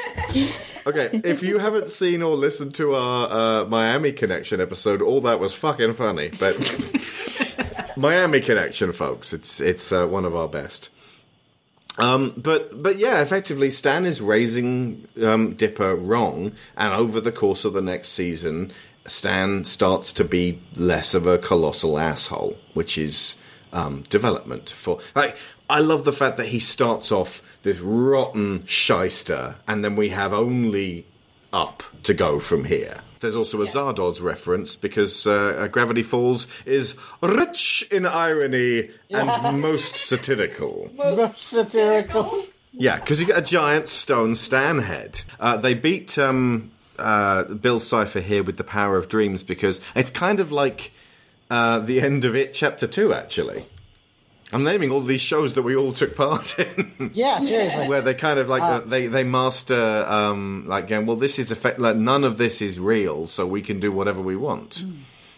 Well, the real way that they defeat Bill is just as he's about to give the combination for the safe to Gideon, Mabel shoots it into the bottomless pit from Stan's memories, where we hear that none more bottomless than the bottomless pit line. Nice. And then they do the big fight, but Bill's just kind of like enough. Like, I've already lost. Gideon's already called off the deal. Like, I'm out of here, basically. And he makes some kind of ominous threat to them that I'm desperately trying to find in the transcript. He is also overwhelmed by kitten heads that Mabel fires at him. Those are awesome. Yeah, well, so they all, like, Seuss and Mabel and Dipper all attack Bill using, like, the dream powers, and Xyler and Kraz help out. They use backing instrumentals, but and he appears like in any other cartoon, Bill would be defeated by this, but then he just goes, no, enough, and he becomes like huge and yellow, and he just says, I'm impressed with you guys. You're more clever than you look, especially the fat one, which is when Seuss tells Mabel he's talking about you, which I find very funny. Yes. But then he says, so I'm going to let you kids off the hook. You might come in handy later, but know this, a darkness approaches. A day will come in the future when everything you care about will change. Until then, I'll be watching you. And he disappears as his words echo. But the thing that really defeats him is the fact that Gideon is like, no, the deal is off. I'll find my own way into the safe, which, as we talked about earlier, he does via high explosives. The second best option after immortal demons. Yeah, absolutely, yeah. Yeah, that's how I go about breaking into things. If, like I can't find a key to my house, I summon an immortal demon. If that doesn't work, I blow up the door. Really, and if that doesn't work, I call my friend who has a spare key and have him come over and open the door for me. Really, that's my solution for, like, most things. Not just like, oh, I forgot my key. Oh, this student is being really annoying. Oh, I have so many things to grade. Just demon summoning every time. Peanut butter jars. Peanut butter jars. Well, that's usually what I offer to the demons. And that line about I'll be watching, then when you go back and watch all of Season 1 of Gravity Falls, you'll notice that there are so many eyes everywhere, which just, like I said, they were throwing in Masonic imagery anyway, but Lyra pointed out that even the knots on the trees look like eyes. There are eyes everywhere in the forest. Which makes you feel like Bill is there and was there and watching, even when they hadn't really had that in mind. Which is that Pennywise feeling that he is part of Gravity Falls, that he is there in the foundations. Even down to their window is triangular, and at one point, like a rock or something gets thrown through it, creating an eye-like aperture in the window. It is a glass eyeball they were using in one of the previous episodes for Attic Mini Golf. Well, smashes through the center of the window, and it is itself an eye that flies through the window. So the eye creates an eye hole. There's a ton of triangles all throughout the Mystery Shack, too. Oh, yeah. And it ends on a cliffhanger because Gideon then gets the deed to the shack. And Alex Hirsch admitted himself that their mastery of the law of deeds being that all Gideon has to do is hold the deed in his hand, and thus the shack belongs to him, is not entirely legally binding, but to kids it's fine. So they kind of get away with it. It reminds me of one of my favorite things in all of Comicsdom, which was from an issue of the Submariner where he's marrying the woman that's not Sue Storm that he's in love with. And another villain basically did I'm going to make myself look like this woman, and then we're going to go through the ceremony, and he's going to kiss me, and we're going to be married. Does that whole thing, reveals herself, does her monologue. He's like, but we were actually legally married hours ago. We signed the paperwork. This is a ceremony. Like, you can't just kiss me in front of a bunch of people and we're legally married. That's not how this works. Yes. Also, you're pretending to be someone else, which fundamentally means that contract is null and void. Exactly, yeah. But I remember reading that, and it was maybe 12:30 at night, and I think I woke Debbie up shouting, "Yes, exactly!" Yes. I recall this. Yes, he was very excited and vindicated. Yes, at that point. But that then leads us to a different episode where they start off no longer in the shack, and Gideon has control of it, and the stakes are raised in a really clever, crafty way, because they were getting to the end of... This is the last episode of Season 1. This might have been the last episode, and... It's a kids' show. They're not going to kill Dipper and Mabel. They're not going to destroy all of Gravity Falls and everybody in it. But the stakes are, they say, you know, they're staying with Seuss's abuelita, and I started to feel really sorry for her, because her home is in disarray and disrepair. There's nothing in the fridge. And when the kids say, can we order a pizza, Grunkle Stan in a darkened kitchen turns out his pockets and has nothing. And I've been there. We've been there many times in our life. Just no money, and we're fucked. And his decision, very soberly, is... This has gotten out of control. I'm just going to send the kids home. And then he, you know, calls their parents and gets them tickets, lays them down and says, you're going home. And that's the end of Season 1. And that's the tension of the episode. Like, this is all coming to an end. And kids completely can buy into this. Because we've all been in a situation where we've been told way too early, no, the thing that you thought that was fun that we were going to be doing, we now can't do. In a move that has all of Gravity Falls buzzing, child psychic Gideon Gleeful has taken surprise ownership of the Mystery Shack, previously belonging to area shyster Stanford Pines. That picture's taken out of context. Now that you have the shack, what exactly are you planning to do with it? I have a big announcement to make today, and I'd like to cordially invite all the good people at Gravity Falls to join me. Free admission to everyone who wears their Gideon pins. It's my face. I just can't believe Gideon beat us. Normally I'm able to save the day. This is all my fault. Don't worry, Dipper. Looks like Mabel's gonna have to be the hero of the family now. I'll defeat Gideon with my grappling hook! Mabel, no offense, but that grappling hook has literally never helped us once. Oh, yeah? Jelly Grab!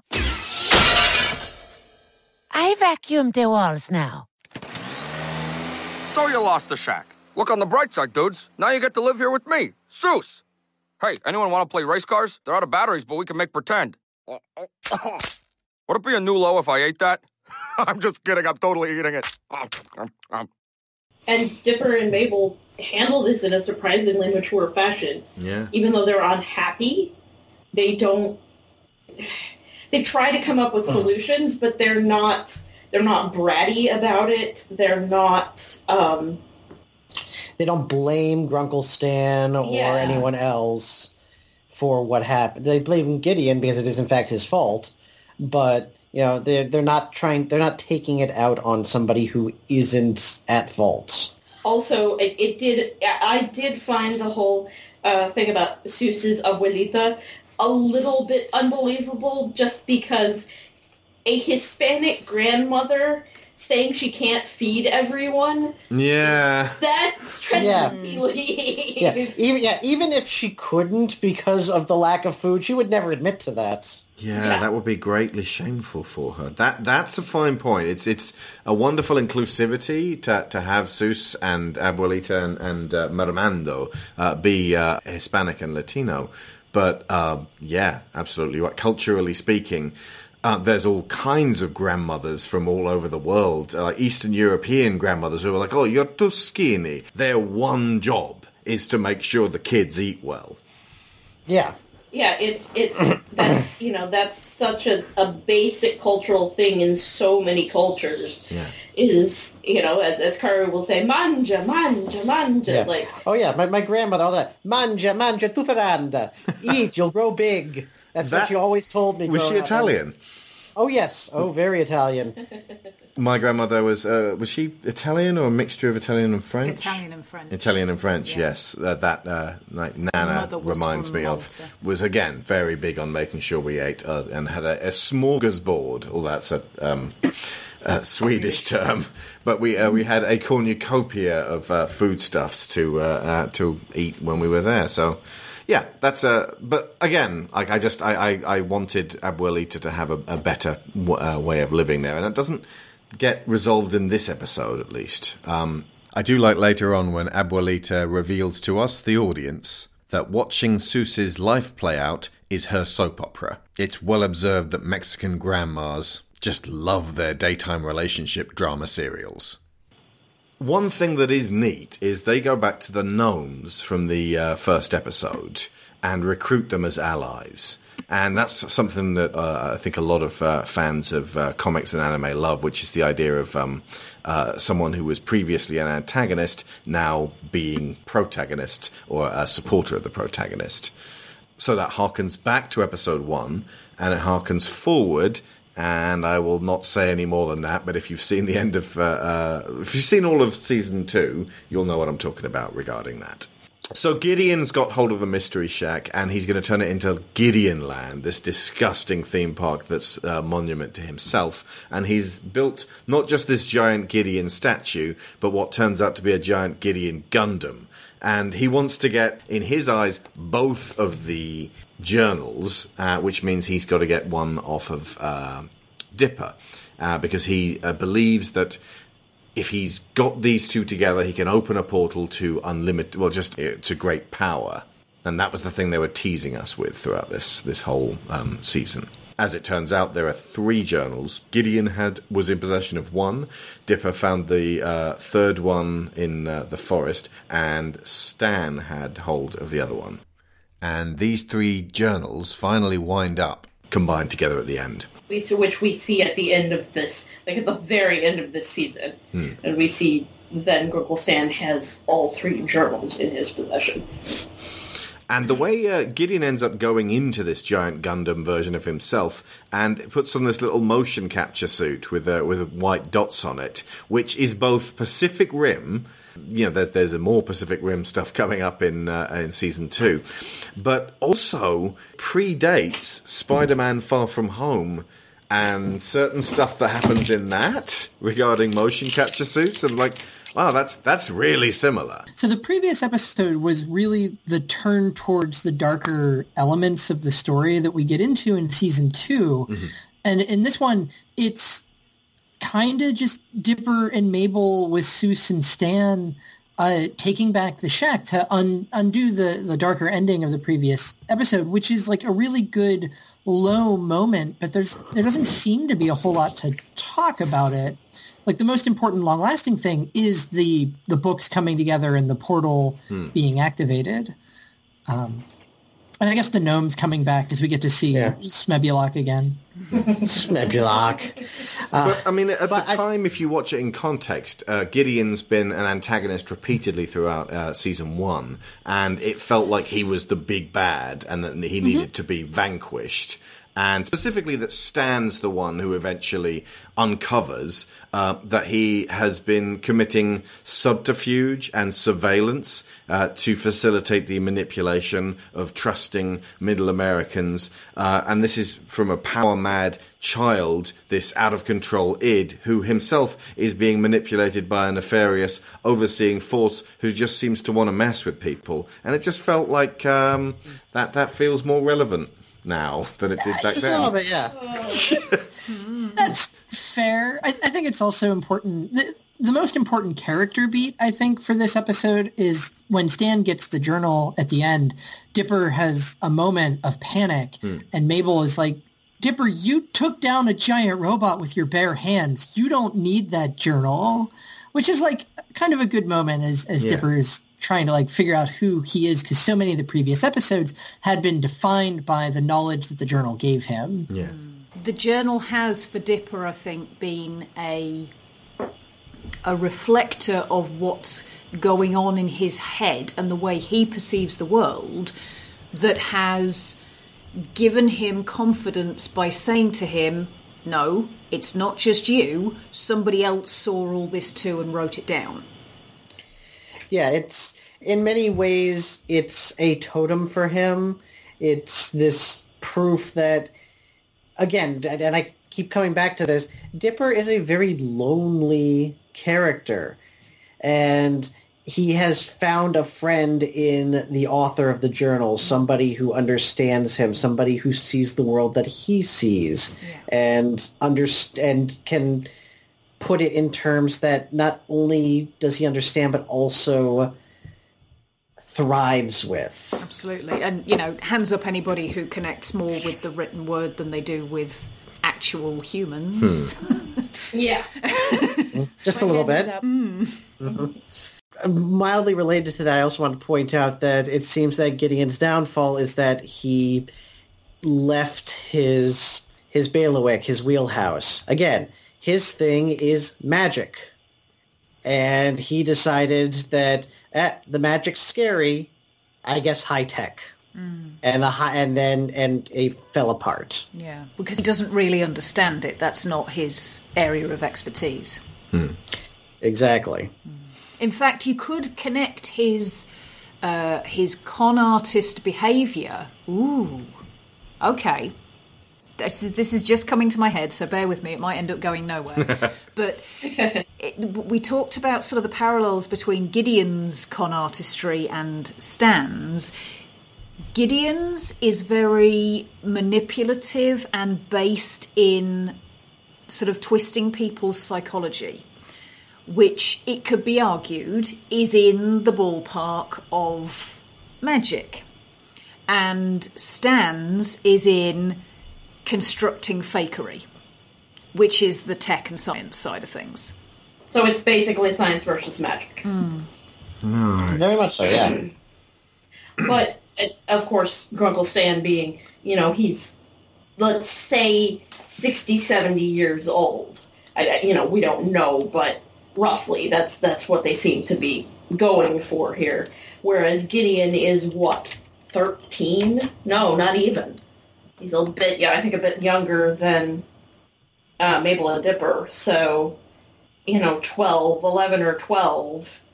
And so he's working off of his own, very, very limited and flawed understanding of human nature. And so, obviously, most of the time, Grunkle Stan is going to beat him because Grunkle Stan is an adult man who has spent a lot of time with people and is more empathetic than he's willing to let on. And so, yes, of course, he would be better at this than, a 12-year-old kid or 10 or however much. I always feel like Gideon may be a little bit younger than them, which is part of what makes it so awkward with Mabel. Mm-hmm. Like he's maybe 10. Yeah. And he is most definitely afflicted with little man syndrome. Oh, yeah. Hence that enormous haircut. And he actually actively requires himself to be picked up to get to threatening eye level in the episode before. Yeah. Which is the antithesis of sort of hunkering down to talk to somebody who's shorter than you so that you don't intimidate them.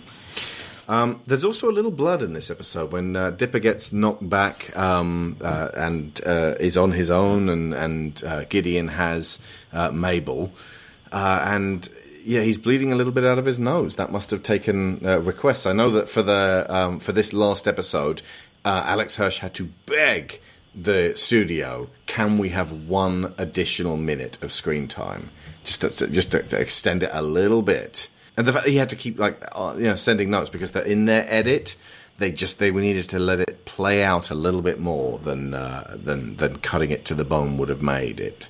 So then when Dipper runs in, jumps off a cliff, and just braves this leap of faith to take out Gideon, smashing through his eye to collide with Gideon himself and rescue Mabel.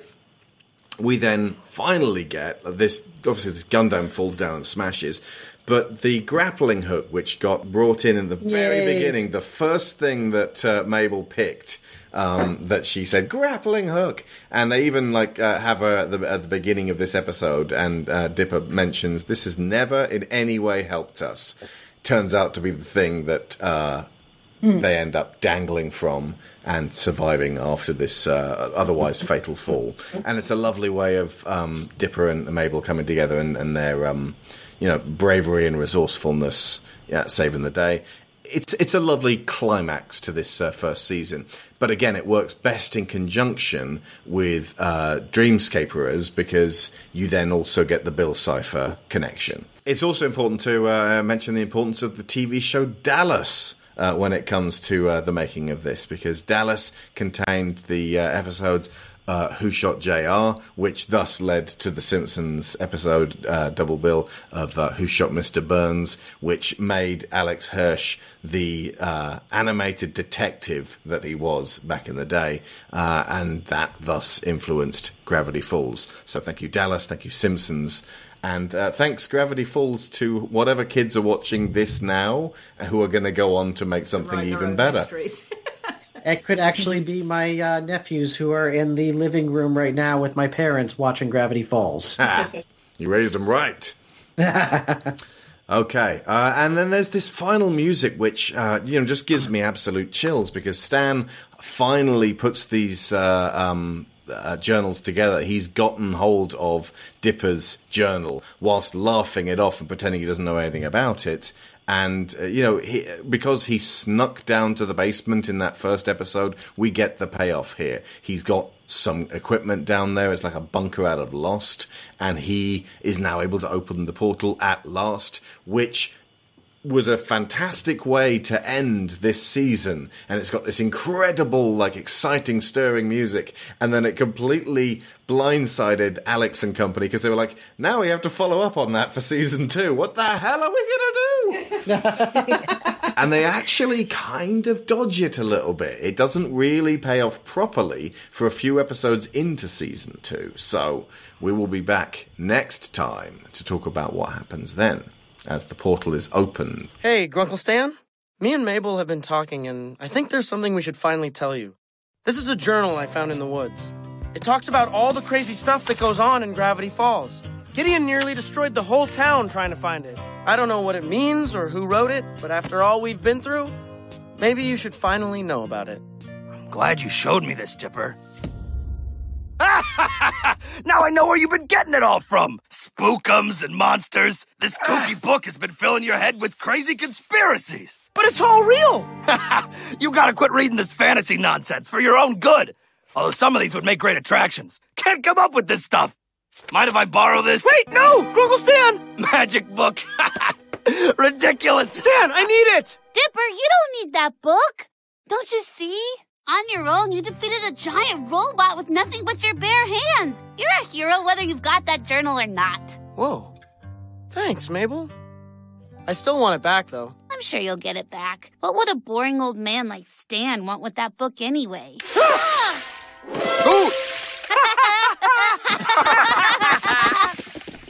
School of Movies is funded by Patreon. Our $15 sponsors get credit every episode, so thank you to Aaron Lecluse, Abel Savard, Alex Outridge, Angus Lee, Benjamin Hoffer, Brian Novak, Cassandra Newman, Chris Finnick, Christopher Wolfe, Kieran Dashler, Connor Kennedy, Dan Mayer, Daniel Salguero, Dan Hepner, Dave Hickman, David Sheely, Duran Barnett, Evan Jankowski, Finbar Nicole, Frankie Punzi, Greg Downing, Jameis Enright, Jesse Ferguson, Joe Gasiga, Joe Crow, Joel Robinson, Johan Clayson, Joseph Gluck, Kat Essman, Kevin Vahey, Lorraine Chisholm, Mark Luksch, Matthew A. Siebert, Matthew Webb, Michael Haskell, Scott Jacob, Sarah Montgomery, Tim Rezensky, Timothy Green, Toby Jungius, Tom Painter, Trey Contreras, and Valencia Burns.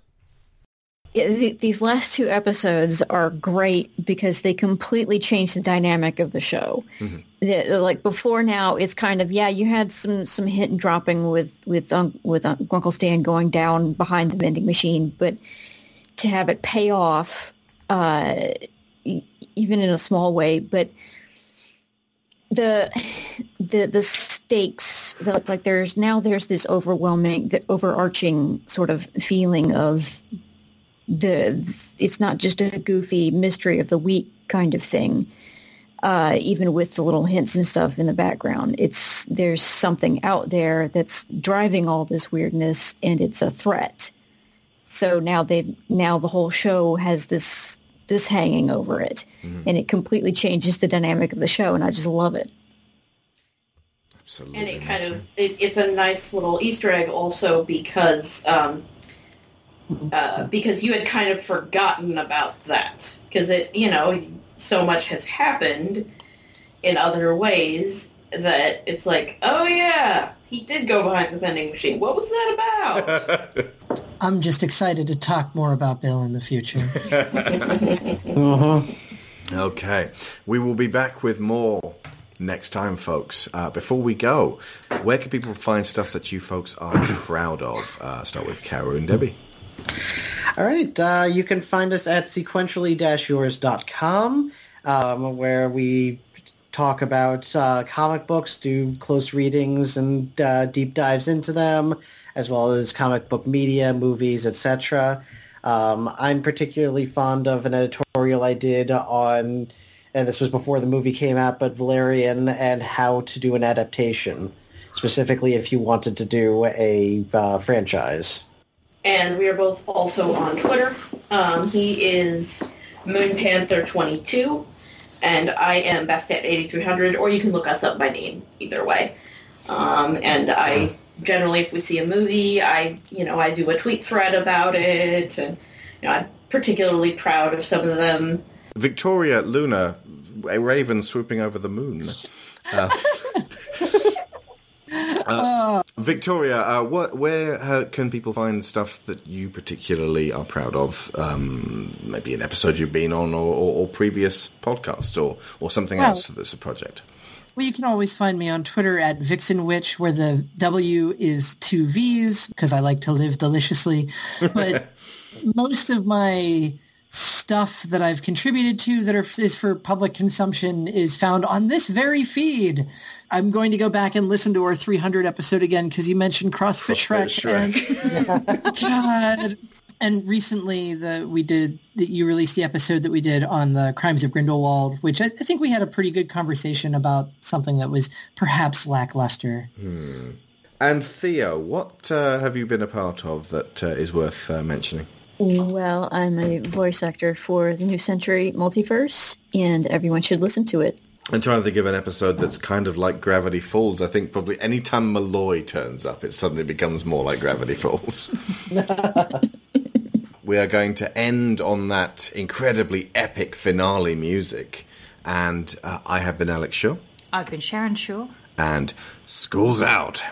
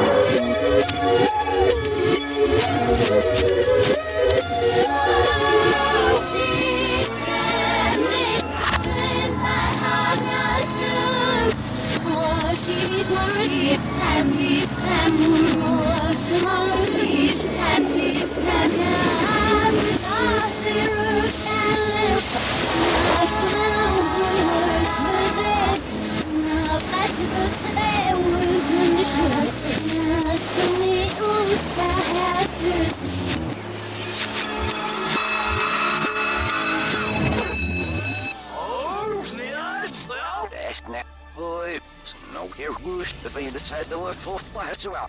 En er is nog met slumber voor de Ellison in there.